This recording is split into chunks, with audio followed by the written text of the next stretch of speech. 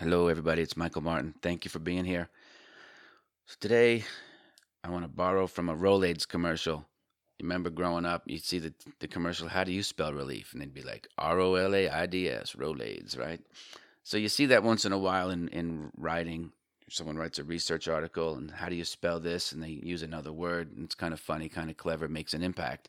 But I thought it got me thinking about risk in that in the marketplace, you really have the prevalence of two, you know, huge feelings that can govern not everybody, but a very large percentage of the people who are operators: fear and greed. Um, and I wanted to make a point, and that is this: if you are looking to grow your money, you might be coming to the marketplace seeing dollar signs. You might be seeing gigantic dollar moves in Tesla and Amazon because they're high price securities. Keep in mind that professionals are looking at percentage moves, not necessarily dollar moves, because they have a lot of money. They can post the margin and not have it be that big of a deal. Of course, they're looking at it, they're still going to manage their risk effectively. But professionals are always trying to say, how can I steal second base without taking my foot off first? It doesn't mean that they're Western, saloon kind of run and gun gamblers rolling the dice here. They are measuring things, they're back testing, they're simulating to have an idea of what's going on.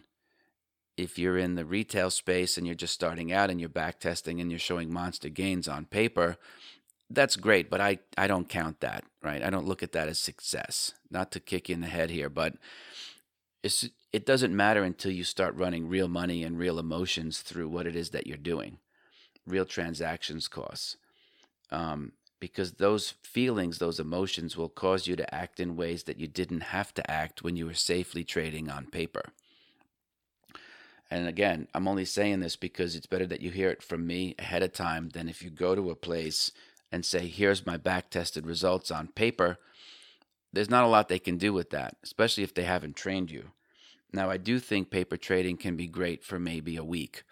And that would be so that you can learn how to enter an order. How do you enter stops? How do you enter limits? Where do you put the quantity? What's the button that you hit when you want to buy? What's the button you want to hit when you sell? What's the button you want to hit when you have to sell short?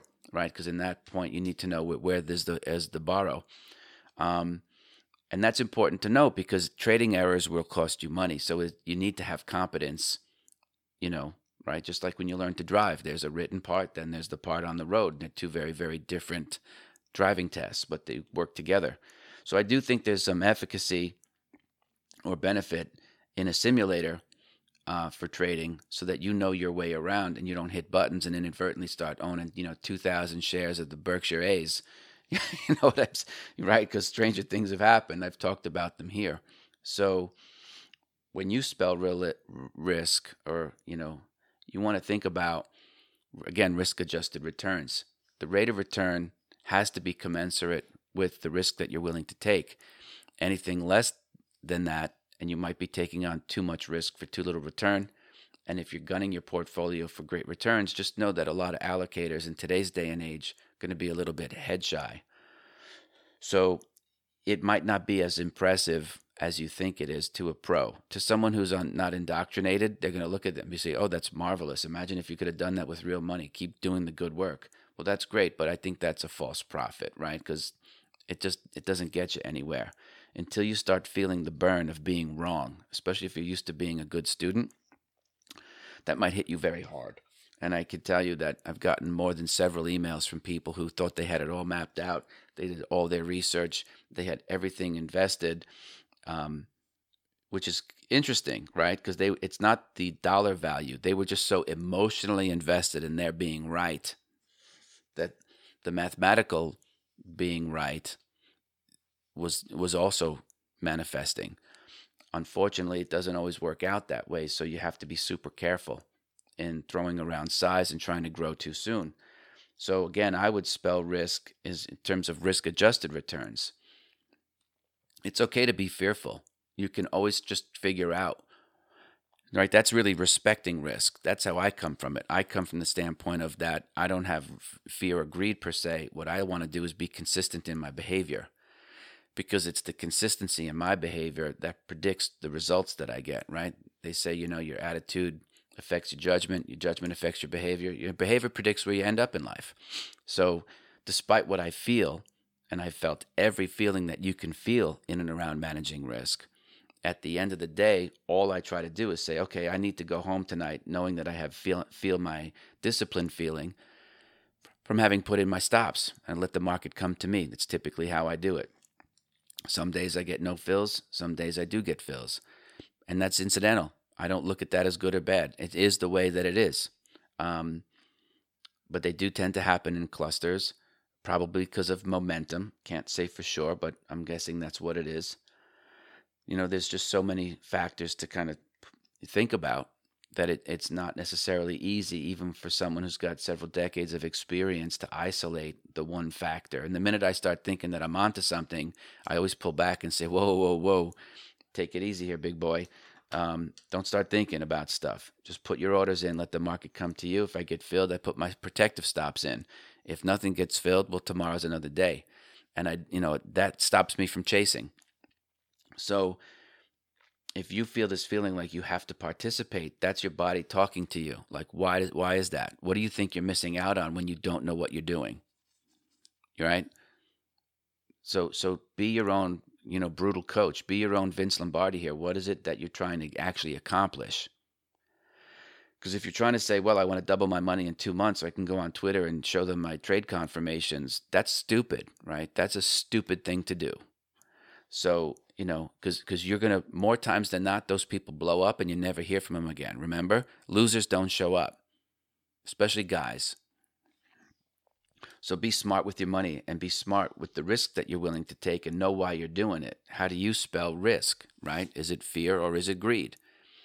I would err to the side on being somewhat fearful in that if you lose your marbles, you can't come back and play. And this is a marathon. This isn't a sprint. If you're trying to double your money so that you can peacock, that's not trading. That's an insecurity.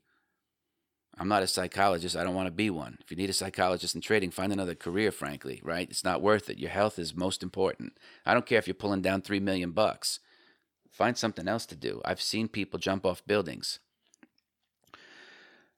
So know what the risk means to you and why you're doing what you're doing. Be honest with yourself. It doesn't make a lot of sense to take on a lot of risk, knowing that you could easily blow yourself up. This isn't Zynga poker where you can reload after a couple of days. All right? This is real money. So take it to heart and go slowly. This is about you competing with yourself, not with anybody else, right?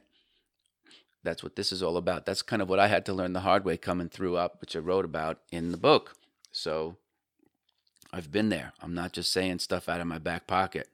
It's those are real strong feelings that run through you, especially if you're in a group of other people who are highly competitive individuals. You can learn a lot about yourself if you just listen and then write the notes down and be brutally honest with yourself. Go slowly. It will, it might seem like it's a drag and it might seem like you're not making a lot of progress, but preserving your capital and playing superior defense is job number one. I hope you listen to this very, very carefully and put it to use. If it's not entirely clear, you know where to reach me. You want to be there for those trades even when good luck hits the tape for you, and those will happen too. But if you blow up and lose your money and or you take a big hit and you lose your confidence, you lose your nerve, you might as well have lost all your money because now you don't even know what to do. Now you've realized that you've been maybe mistaking brains for a bull market. I don't know. There's a million scenarios that I've had to live through too. But I would suggest that you go slowly and you know exactly why you're doing this. In the end, no one's going to care about the tweet that you're dying to send out. Nobody.